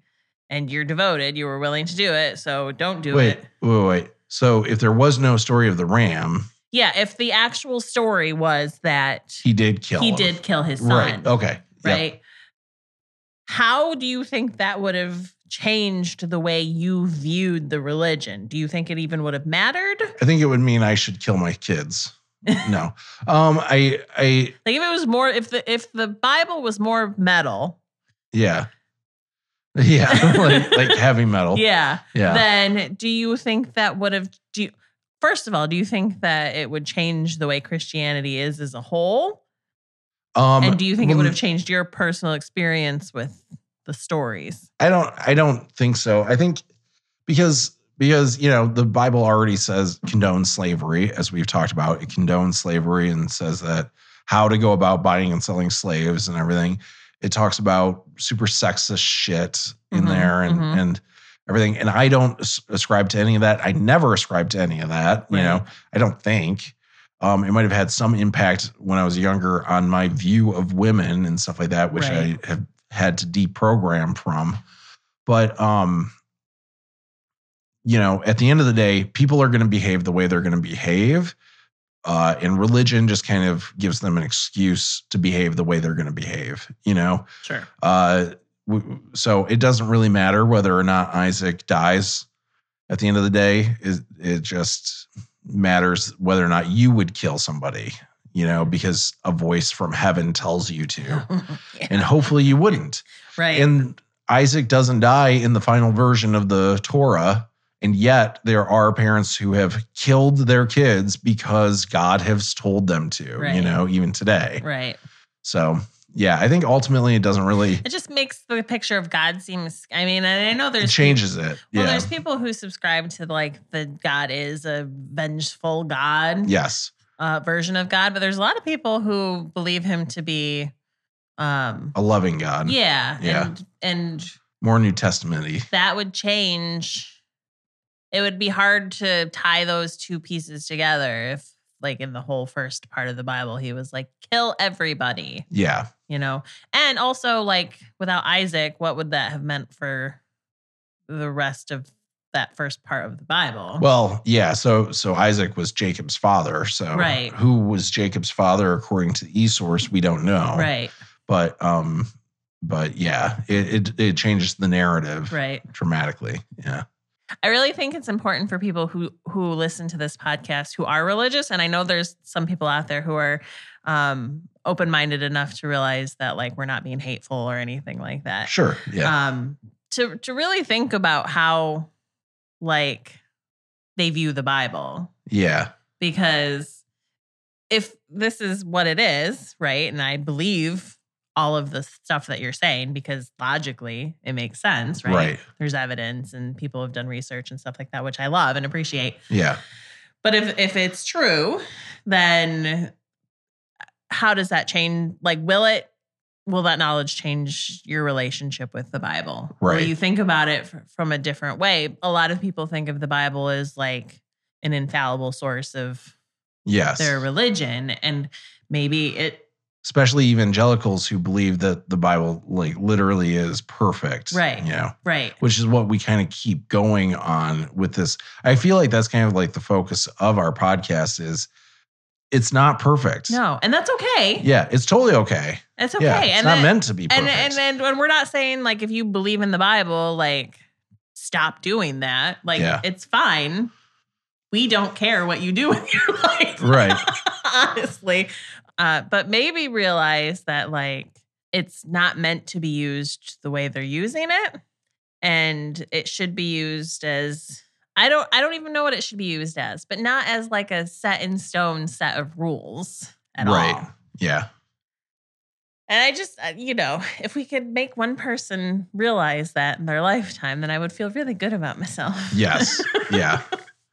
So yeah, this totally changed my perspective of the Bible, even as going into this as a non-believer, it gave me a deeper respect actually for the original text, for the efforts made by these people to create a national history and a national religion and things like that. Like how they went about crafting it is immensely impressive. Yeah. And we're going to kind of get into this a little bit when I go through like all these things that I think probably happened, but I walked away from this with a deeper respect for the people of Israel, really, like the people, like the history, their history and everything. I think it was something I did not fully understand, and I still obviously don't fully understand it, but I have a better understanding of it than I had before. And even if I don't think it's real, I can, appreciate what they've gone through to establish this. Well, I think it's a better book because of that. I think so, yeah. Right? If you come to that realization, the hiding behind like you're not supposed to understand it and all of this shit just happened, just believe it happened, is really minimizing to a human. Yeah. And to think that people wouldn't understand, like, I would want to know all the effort that was put into this. Right. I would love to know that this was written because some of this was just a way to save people from food poisoning and communicable diseases and how to keep their bodies clean and things like that. Like, I think that stuff is way more important than like Moses talked to a fucking bush. Right. And just believe that that's what happened. Yeah. Yeah. So swinging back to these stories, there's another one. So Jacob acquiring land in Shechem. So the town of Shechem was in the northern kingdom of Israel.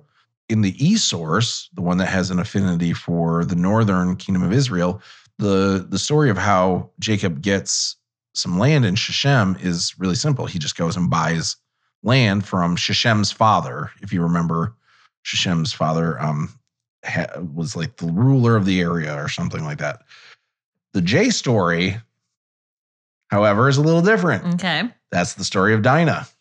Ah. So in the J version of how Jacob acquires land, Dinah gets either raped or seduced by Shechem, and the brothers, the two Levi and I can't remember now. I like how you're looking at me like I'm going to remember that. I knew this. The dudes that made all the guys circumcised. Simeon and Levi. Circumcise themselves. Yeah, they go and they kill everybody in the town. Yep. And that's how Jacob acquires land. Now, it doesn't say that that's how Jacob acquires land, but that's the implication. Well, yeah, if the owners are dead, you just kind of take that over. I think that was the rule back then. So it's a swipe at the northern kingdom saying that their claim to the land is illegitimate. Ah. A little bit of infighting in this stuff. The golden calf story is another great example of infighting because the golden calf story is an E story. So that's the descendants of Moses. Yep. Taking a swipe at Aaron, a big swipe at Aaron. Okay. Because Aaron, that was the one where they were like, Moses went up to the mountain and he was up there for too long. So the people were like, make us gods. Yeah. And Aaron was like, okay. Yeah. Sure. Moses has been gone for a day more than we thought he would. I'll just go ahead and cast this idol out of gold for you. Yeah. Yep. Yeah. Okay. And there's this whole history to this, like that the book goes into about how golden calves were set up at these high places by Jeroboam, and the e-source took a swipe at those. There's a whole thing about how these priests are still for centralization, but they just want it to be centered in Shiloh, where that's where everybody comes to do their sacrificing. And then they also are taking a swipe at Aaron with this because they don't think Aaron priests should be the only ones allowed to be priests. Gotcha. And that's why they say in that story, these are your gods, even though they created one calf. It's because they're talking about the calves at those two high places. Okay. Yeah. Another interesting thing is the P source is the one who came up with Moses's radiant face. Ah. Right? The face that was radiant and threw off everybody, and he had to cover in his face with a veil. Too much God light. Yeah, soaked up too much God radiation. He had God sunburn. Yeah. According to Friedman, the word that they used for radiant there's no actual translation for that. Oh. Like nobody knows what it actually means. So we used to think it meant horns. His face was horny? Yeah, which is why Michelangelo has this beautiful, beautiful statue of Moses that he made that you can find photos of that has what looks like a fucked up head because it's like these two giant lumps. It looks like coming out of Moses's head. Everything else about the statue is absolutely gorgeous. And then it's like, what the fuck is that? Interesting. Yeah. So it was horns, and then somebody was like, oh, that's too Satan-like? I don't know. We're going to change it to radiant? Yeah, I don't know what kind of came out of that. I do know that there's an anti-Semitic shit out there about Jewish people having horns and stuff.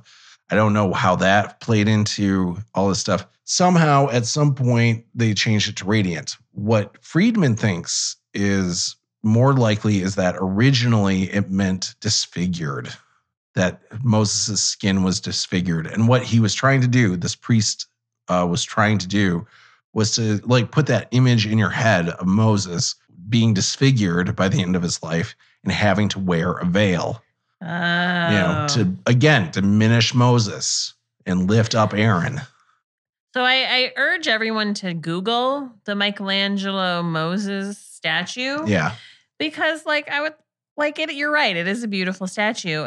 He didn't even make the horns symmetrical. No, it's really weird. Just wonkily coming out of the top of his fucking head. Yeah. Michelangelo is weird, man. Yeah. He was very weird. Yeah. That's why it like looks like a mistake. It looks like he's wearing like a cat ear headband. Yeah. It's really weird. Yeah. Interesting. Okay.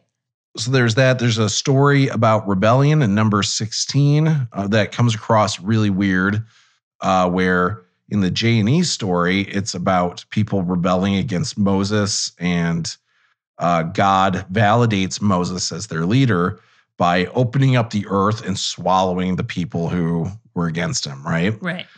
Meanwhile, there's a totally different story being told by the Peace Source, where these Levites, who are not descended from Moses or Aaron, are coming up and are rebelling against Aaron, that, you know, his claim to being the only lineage for priesthood.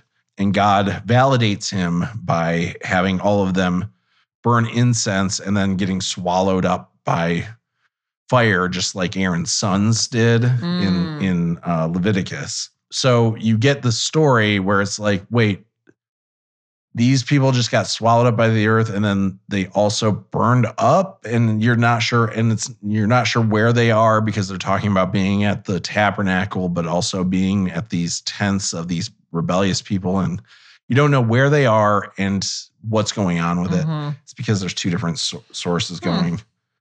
There's another one in Numbers 25 about pagan whoring, which is where the first half of the story. Pagan whoring? Yeah. Like so the Israelites, this is actually right after the story of Balaam. The Israelites are getting too familiar with pagans, the pagan women in the area. So it's the Moabites. Moabite women are seducing Israelite men and everything. And there's this whole thing where they round up all the men and the women who are mingling, and they're going to execute them. Okay. And then the story just stops, and we never get the execution story. And a new story picks up in the middle of the story, where this Israelite man and this Midianite woman all of a sudden are walking into the tabernacle, which is not allowed. Only priests are allowed to be in the tabernacle. Right. So Phinehas, Aaron's grandson, stabs both of them with a spear, right? Like in one swoop. Okay. Like stabs the spear through both of them, killing both of them immediately, while Moses does nothing. And God creates this covenant with Phinehas, with the line of Aaron, saying, you are the only ones that will be allowed to be priests. Because he protected. So you can tell who wrote this story. Tabernacle, yeah. Yeah. And then J&E wrote the early version of the first version of the story that goes through, I think, verses 1 through 5, and then the rest is the pagan whoring. Yeah. Is it? It's called whoring? I mean, that's pagan whoring. I think what Friedman called this story was it was the story of pagan whoring, but yeah, I don't know. I mean, let's be realistic. The pagan women probably did lots of things that the other women wouldn't do. Right. Yeah. Yeah. He does call out too that the P version of the story is about Midianite women, which Moses' wife was Midianite, you know. Yep. So it's another swipe at him. Man, oh man. Yeah. Guys, your Bible is just a diss track. Yeah. Yeah. It really is. I hate to tell you. It really is. And not even like a good one, really, honestly. Yeah. So that maybe because it makes you hate things in the Bible without realizing that you're being manipulated in that way. Right. But it's so conflicted. That's why, like, when you're reading, this is, again, what bugs me is like you kind of, you notice these issues when you're growing up in Christianity and stuff like that. You notice little things like this and you bring it up to pastors and people who are supposed to know more about the stuff than you. Mm-hmm. And they basically treat you like, well, you just don't know enough about this stuff, which, you know, you're not a biblical scholar and stuff. Yeah, and, you know, they really things were done differently back then. People wrote differently and all that kind of stuff. Yeah. And really, that's not the case. Right. You're not crazy for being like, wait, why is it like this? It's totally normal for you to think that. And there are good reasons for it to be like that. Right. That aren't just like, you know, because that's God. And that's what God wanted. You know? It's just a parent being like, because I said so, that's why. So that kind of wraps up the biblical history, like the biblical text history, and which was most of this. So I do want to go over some archaeology things that I found. First of all, and we already talked about this before, there's no evidence of an exodus, you know, like almost 2 million people leaving Egypt all at once. There's no evidence of it. Just to reiterate something that I talked about in a previous episode, I looked up 1920s was the earliest population I could find for Egypt. And at that point, they had about 20 million people living in Egypt.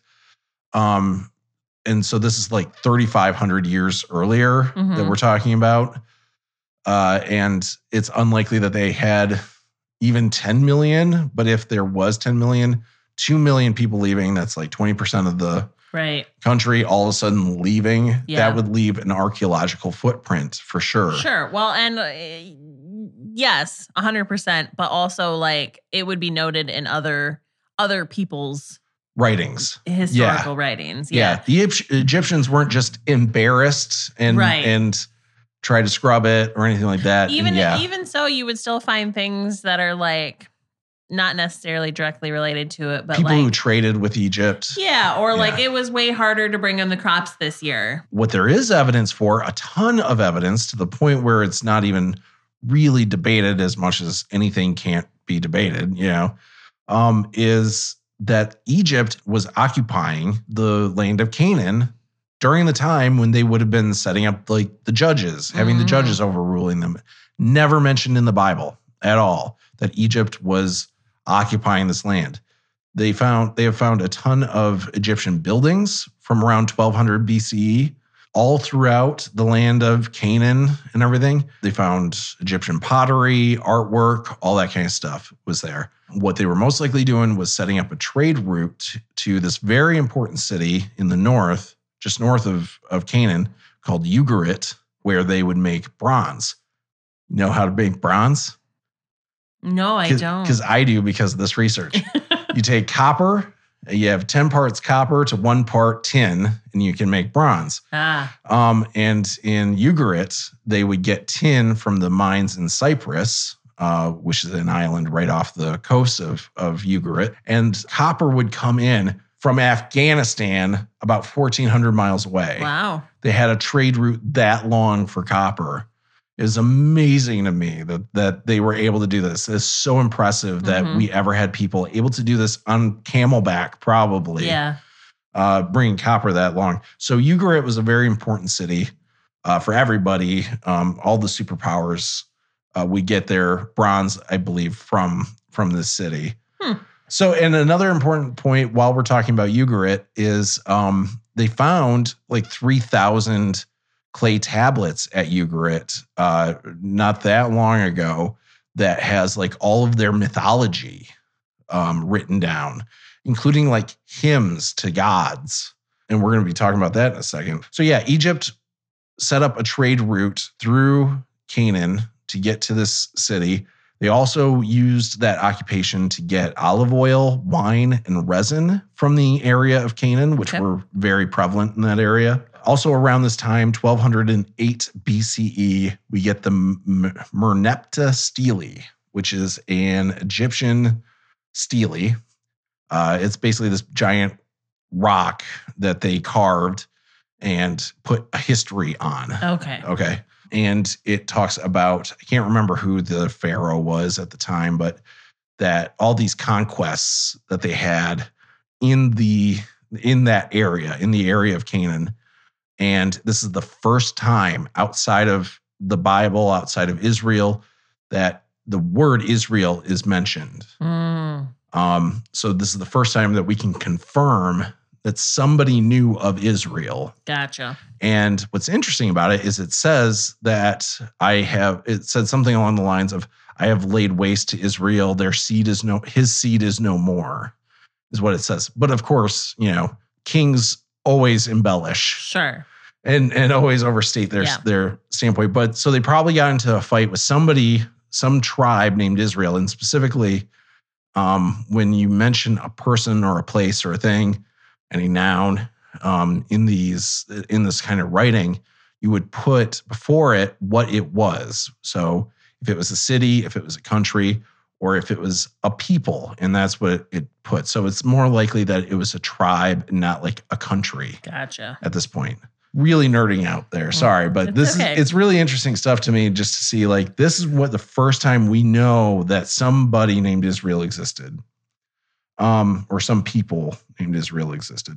And then we get to 1180 to about 1170 BCE. There's localized climate change that happens. Okay. There's this massive drought. And then, inevitably, there would be a famine in the land. Yep. All those stories in Genesis where they talk about escaping a famine, going to Egypt and going to Abimelech and stuff like that. This is probably what inspired those stories, is this famine that was severe.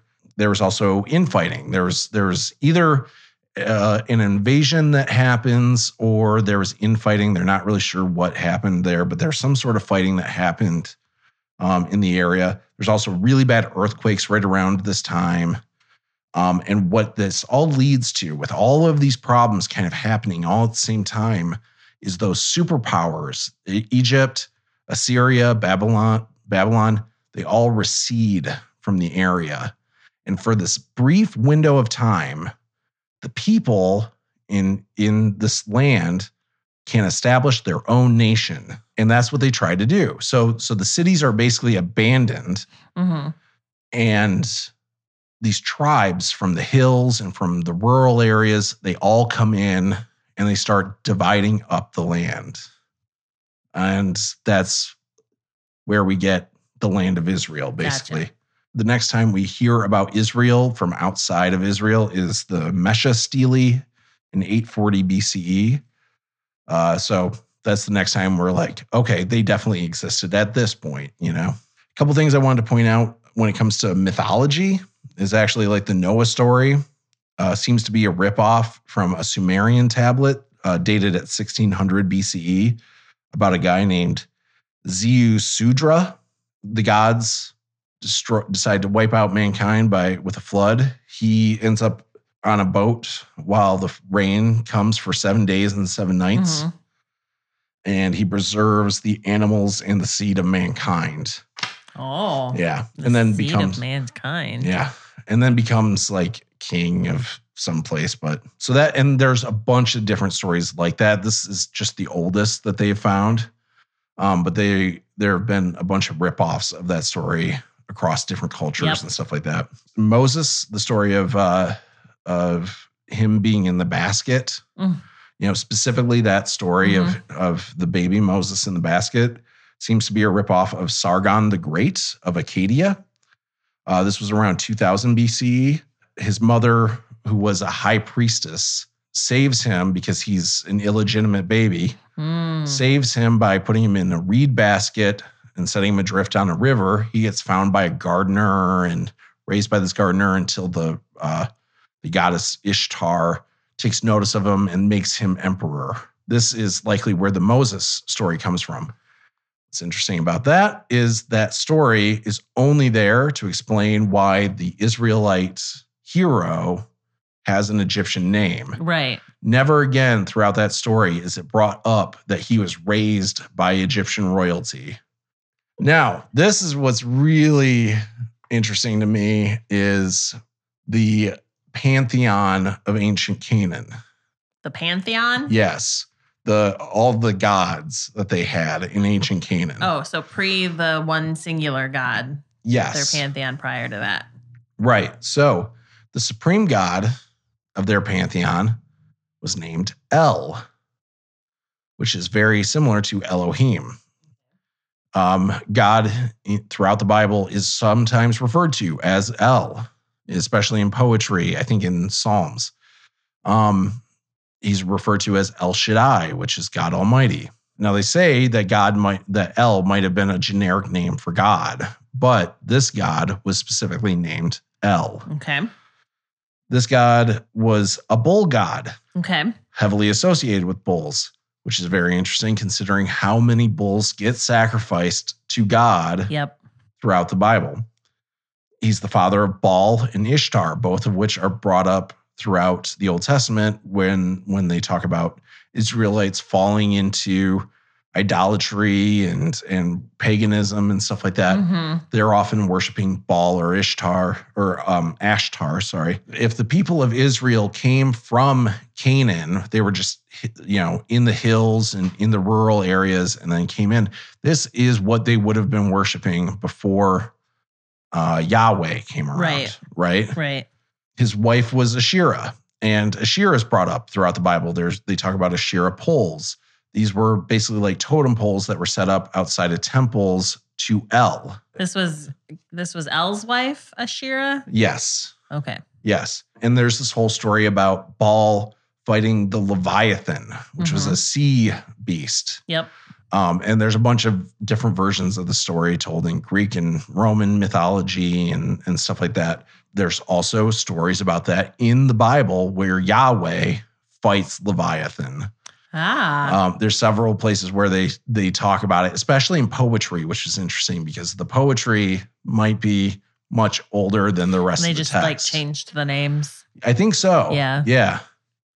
There's also, including in that Ugarit, the tablets that they found at Ugarit, they even found some tablets where they talk about Yahweh being married to Asherah. So Yahweh and El are very similar. Right. And that kind of gets into what I think actually happened to all this. Based on everything, all of the research I've done, what I think happened. The Josh opinion. Yes. Here it is. My takeaways from this. I think after the famine, the tribes came in from the hills and the rural areas. They set up a confederacy of tribes, which was ruled over by a group of judges. Right? That lasted a while until somebody named themselves king, Saul. Mm-hmm. The people wanted that, though. Right. Yeah. And then I think before that happened, though, the tribe of Levi showed up out of Egypt. I think a much smaller group of people left Egypt. Okay. But if one tribe, the tribe of Levi, came out of Egypt, it would explain why they're the only tribe that does not get an apportionment of land. They're just this nomadic tribe within Israel itself. So they show up after everybody has already been apportioned land. Gotcha. And they name themselves the priestly tribe, really. And they, I bet, are the ones who brought Yahweh. Yahweh helped them get out of Egypt and everything. And they're the ones who are like, Yahweh and El are the same thing. Which you remember from the story of the burning bush kept coming up over and over again, where Yahweh kept saying, I am the God of Abraham, Isaac, and Jacob. Right. You know, we are the same ones, you know. Yep. An important thing to also remember is there was no one religion. It'd be kind of like 1,000 years from now, people being like, what was the religion of America back then? Yeah. You know, there is no one religion in this area. So these priests are trying to push this monotheistic religion on people, and they ultimately end up succeeding, but people keep kind of falling back into paganism too at the same time, you know. It's a little less restrictive. Yeah. Yeah. I mean, you know. And that's all in the Bible too. Like it's one thing that is easy to kind of overlook. But story, right? Where he's like, he gives them bread and then they fall away from it and they complain and blah, blah, blah. And then something else happens to bring them back. And then some time goes by and then they're like, this is bullshit. I'm not getting what I was promised. I'm going to go back in this. It would have been better if we had died in Egypt. Right. And that's probably, I mean, that has to be like a representation of people being like, okay, well, this isn't really working for me right now. So I'm going to go back to this thing that had been working for me for a really long time before you came along. Yeah. And see what happens. Yeah. It's really common in these cultures back then. You look at Greeks and Romans, how they have the exact same pantheon with different names. Yep. And they share a bunch of the same stories. Samson in the Bible, you probably have heard of him, where he was super strong but until he cut his hair and the woman, he loses. Yeah, his story is likely based on Hercules, right? You know, or Heracles if you're Roman, right? Right. Yeah. So going back through what I think happened, there was the split kingdom in 930 BCE. J&E write their historical histories with basic laws. National histories, not historical histories. They write their national histories with basic laws written into them. The North falls, and the Mosaic priests combine the J&E into a unified history. Aaron priests respond with the P-text. Before the South falls, D writes. D is written by Jeremiah. And then during exile, the priests probably worked on the Deuteronomy story to get it to fit into the overall story of the Torah and kind of tie the first 4 books of the Bible into the next books of the Bible, the following ones. Post-exile, Ezra establishes the mostly complete first Bible under the authority of the Persian emperor. Ezra, by the way, was not a great person. No, we're all better than Ezra. Yeah, we're all better than Ezra. Yeah. He was left desperately wanting. So Ezra comes in. It's a very short book of the Bible, but his priority seemed to be to go after anybody who was sleeping with foreign wives. You know, anybody who had foreign wives and kids with those foreign wives. Ooh. And he got a whole bunch of Israelites, apparently, according to his book of the Bible, got a bunch of people to abandon their foreign wives and their kids that they had with those wives. Yeah, it was very, very racially driven. Yeah, gross. Yeah. And then that leads me to, what does this mean for Judaism and Christianity, which we kind of started talking about briefly. For Judaism, I don't think this changes anything. Nothing in the Hebrew Bible says that Moses has to have written the Torah. Right. Whether it was one person, 4 different people, it could still be the word of God. Sure. You know, there's always that out. If you really want an out, you still have an out for that to be the case. Okay. Christianity is a little different, though. Of course it is. There's a gotcha in the New Testament where Jesus in John chapter 5, verse 46 says, if you believed Moses, you would believe me, for he wrote about me. Oh. So Jesus, they add it later to the Bible saying, hard coding it in that Moses wrote it. Well, yeah. So basically by the time Jesus would have come around, especially by the time they would have written about Jesus, the tradition was already established that Moses was the one who wrote the first 5 books of the Bible. So if Jesus is God in the flesh, right? shouldn't God know that Moses didn't write the first 5 books of the Bible? Right. What does that mean about the Bible? It means that it's imperfect, which is really the only thing you can take away from this, is that the Bible is not perfect, and it doesn't have to be. It wasn't meant to be. In fact, Friedman has a really good quote in his book that I took out of this is, there are no words for history or literature in biblical Hebrew. To them, it was a book. It was just a book. Right. It wasn't meant to be an accurate history because that hadn't really been invented yet. Right. But it was the first stab at a history. You and I talked about this the other day about how even in the U.S. we have these stories about George Washington and the cherry tree. Yep. Paul Bunyan, and Davy Crockett in the Alamo. All these legends. Johnny Appleseed. Yeah. All these legends. A lot of stuff probably isn't true about him and everything. Joel Baden, Dr. Joel Baden, brought up a good point about, if all you knew about George Washington was that he chopped down a cherry tree, then everything you knew would be a lie about him. Right. But that does not mean George Washington didn't exist. Everything we know about Moses might be a lie. Doesn't mean Moses didn't exist. It's very odd that the hero of Israelites has an Egyptian name. Right. So that suggests somebody named Moses existed. Right. Yep. And Abraham and Isaac and Jacob, those were probably people who founded tribes in different areas. They probably weren't related to each other. I mean, we're all related to each other if you go far enough back, but they probably weren't related to each other. They were probably just founders of tribes that had traditions and stories that were handed down, and then somebody at some point compiled those into a narrative of them being.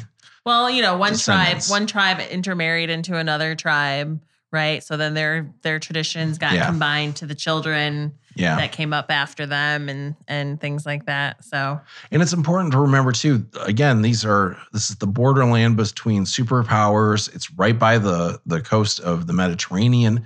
It is a melting pot of different cultures. There's a bunch of people, Philistine was right along the coast. It's modern day Giza.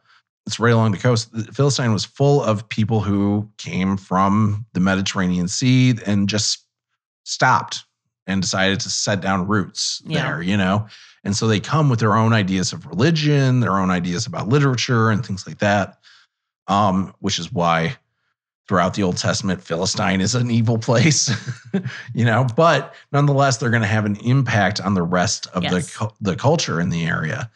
And so I think that's the stuff that I'm kind of taking away from all of this. I have very deep respect for the fact that it has survived this long. They built something amazing out of it. I don't agree with it. I don't think it was real, but they built something truly amazing with this. You don't agree with what it's been turned into. Right. Yeah. And literally, I don't believe in the God Yahweh, and I don't believe in El. Right. But I do believe that what they did was extremely impressive, and I have a new respect for Judaism as a religion, as a sort of a history for these people and everything. And I think it's bullshit that they got co-opted by Christians. Yeah. I would be so pissed if I was Jewish that these people came along and have turned it into something that it is not supposed to be. Yeah. I really don't think Christians know how to read the Old Testament. No. Is well, one that's big why you hear takeaway Christians don't lean on that part of the Bible very hard. Unless they want to oppress gay people. Right. Yeah. But I mean, growing up not religious, but having to go to Catholic mass and stuff like that. Yeah. You hear about the Jesus story just over and over and over and over and over again. Mm-hmm. And Mary and the prostitute that washed Jesus's feet and all kinds of that sort of bullshit. Yeah. And you hear the big stories. You hear about Noah, right? But I'm just now realizing that I probably heard all of those from like children's books. Right. So they're very much the sanitized, basic story of those stories. Christianity is just the worst. There are plenty of lovely Christians out there. There are. Christianity is what you make of it. Yes. You know, if you're an asshole and a Christian, you're still going to be an asshole. If you're a good person and a Christian, you're still going to be a good person. Yep. It doesn't actually change anything about you. No. One thing I do want to call out, I forgot this along the way, but we have 2 different stories of creation in the Bible as well. There's Genesis 1, which has like the different days. Okay. You know, on the first day, God created so-and-so and blah, blah, blah. And then Genesis 2 is clearly, when you know about this stuff, it's clearly written by somebody else because it's got a very different version of creation. In fact, things get created in a different order. And that's, so the first story, the Genesis 1, is written by the priestly source. The second story, this in chapter 2, is written by the J source. And that's Adam and Eve, talking snake, Garden of Eden, Cain and Abel, all that kind of stuff. The priestly source basically is just like God created everything and then God created humans, you know? Right.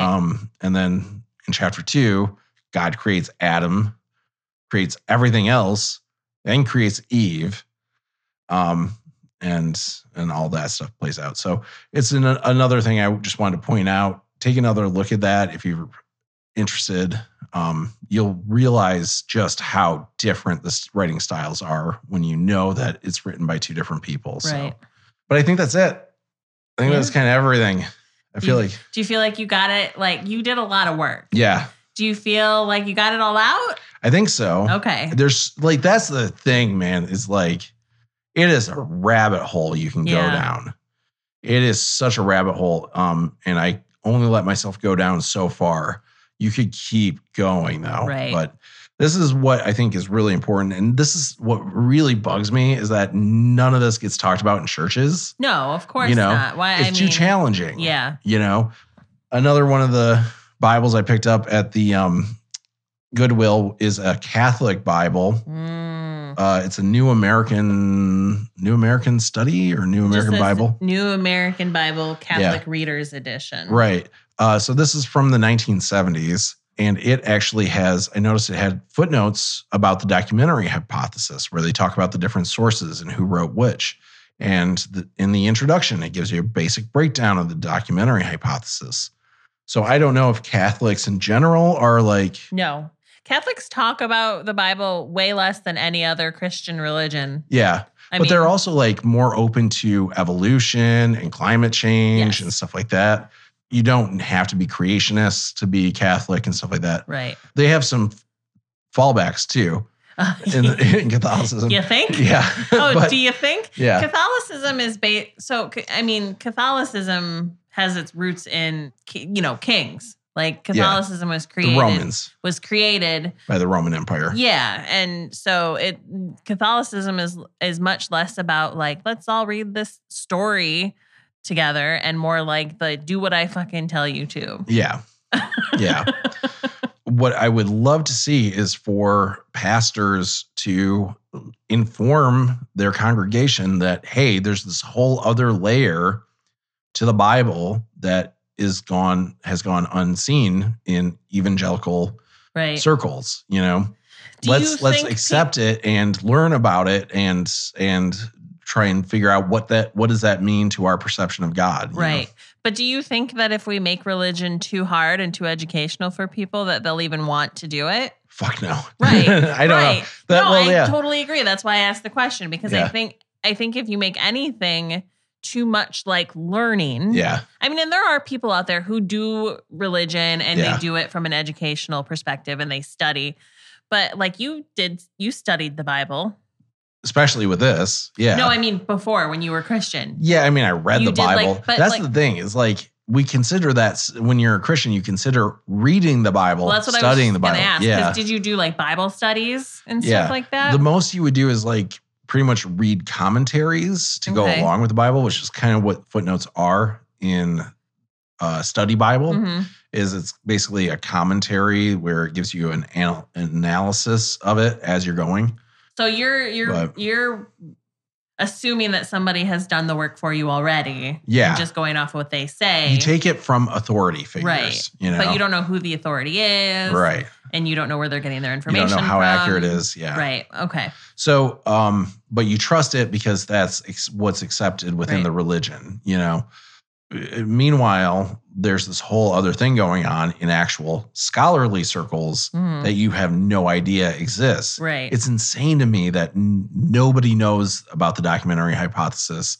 Like people do. Right. It is known, but not by most Christians. I had never heard about this, and it's been around for centuries. Yeah.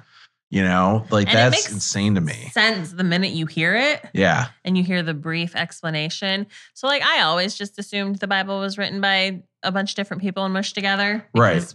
It makes sense. Which is what like the Bible as a whole. Yeah. You know, we all like know about, but like the actual individual books and stuff. Yeah. Yes. Because, and I didn't really read too much into the Bible because probably I was like, this is really boring and not well written. Yeah. But like it's and it's better written broken apart. Yeah. Which is interesting. It's logical to me. I didn't want to say it's insane to me that people believe this. It's logical to me that it would be written and put together by different people. Right. And I think that because I was coming at it from a point of view of like, I don't buy into any of this, that it was easy for me to see because I wasn't coming at it as a source of like how to live my life. Right. And I think when people go at it from that perspective, it's real easy just to assume that it's written the way it needs to be to help you. Right. Yeah. And you don't think about how it's written because why do you need to do that? It's vague enough that you can read it and fill in who God is according to your perspective of what your ideal self is. I think like this is really getting out there. And to me, I think God is our ideal selves. I think that is who we always perceive God to be, is who we wish we were. Then there's a lot of really fucked up people out there. If that's there are. That it really does. It says more about you than it does about God when all you care about is that God hates fags. Right. You know? Yep. And stuff like that. Like that says way more about you than it says about God. That was a sign that was held up. Yes. By the Westboro Baptist Church consistently at all of their protests. Right. That wasn't a statement. When they were exactly. When they were protesting, you know, soldiers' funerals and stuff like that. Yes. Yep. Assholes. Yeah.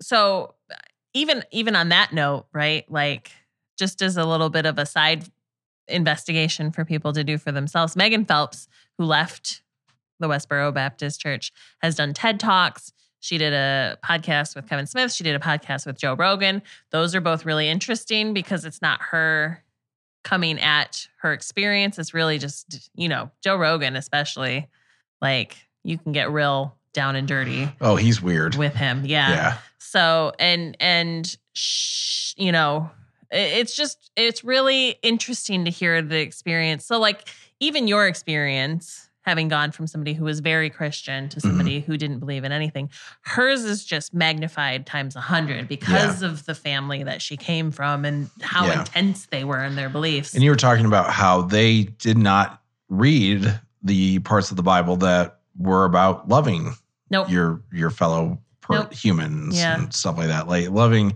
everybody and stuff like that. They only focused on the negative, essentially. And that has a big impact on you. So you can take the Bible and create your own religion out of it that is completely unique from other religions. Call yourself Christian and just focus on the negative if you want to.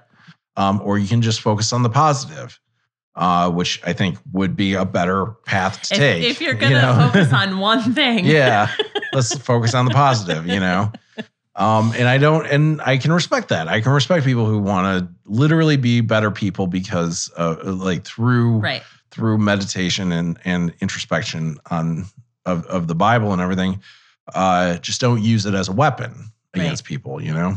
So that's it. That is basically the biblical history. That's kind of the wrap up too. I was thinking for season 1 of the episode of the show. I didn't know we were at our season finale. I kind of dressed up. I know. I think we had a cocktail ready and everything. How dare I'm kind of thinking then, we'll start. I'm not saying we're even necessarily going to take a break, right? Or anything, but next I want to go into the New Testament. Okay. I want to start talking about and probably dive in deep into the Gospels. Right on. Like, let's go straight for Jesus. Oh, coming for you, Jesus. Yeah. You took that first swipe with you talking about Moses.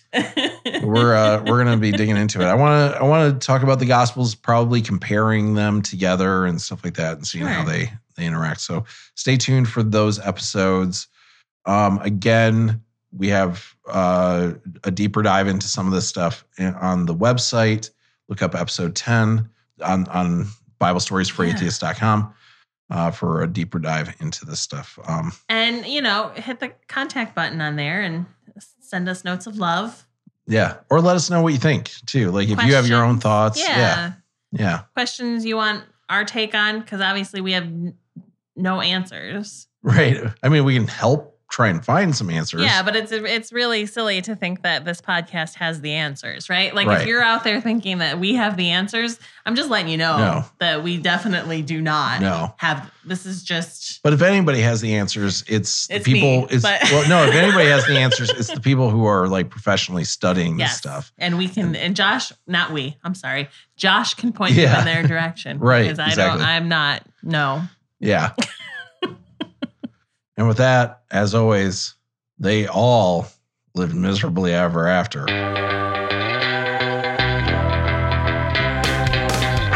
Thank you so much for checking out our podcast. Help us share the good news by sending this to a friend or leaving a review to help others find us. And if you want to support us with a donation, you can do that on our website at bsfa.cc.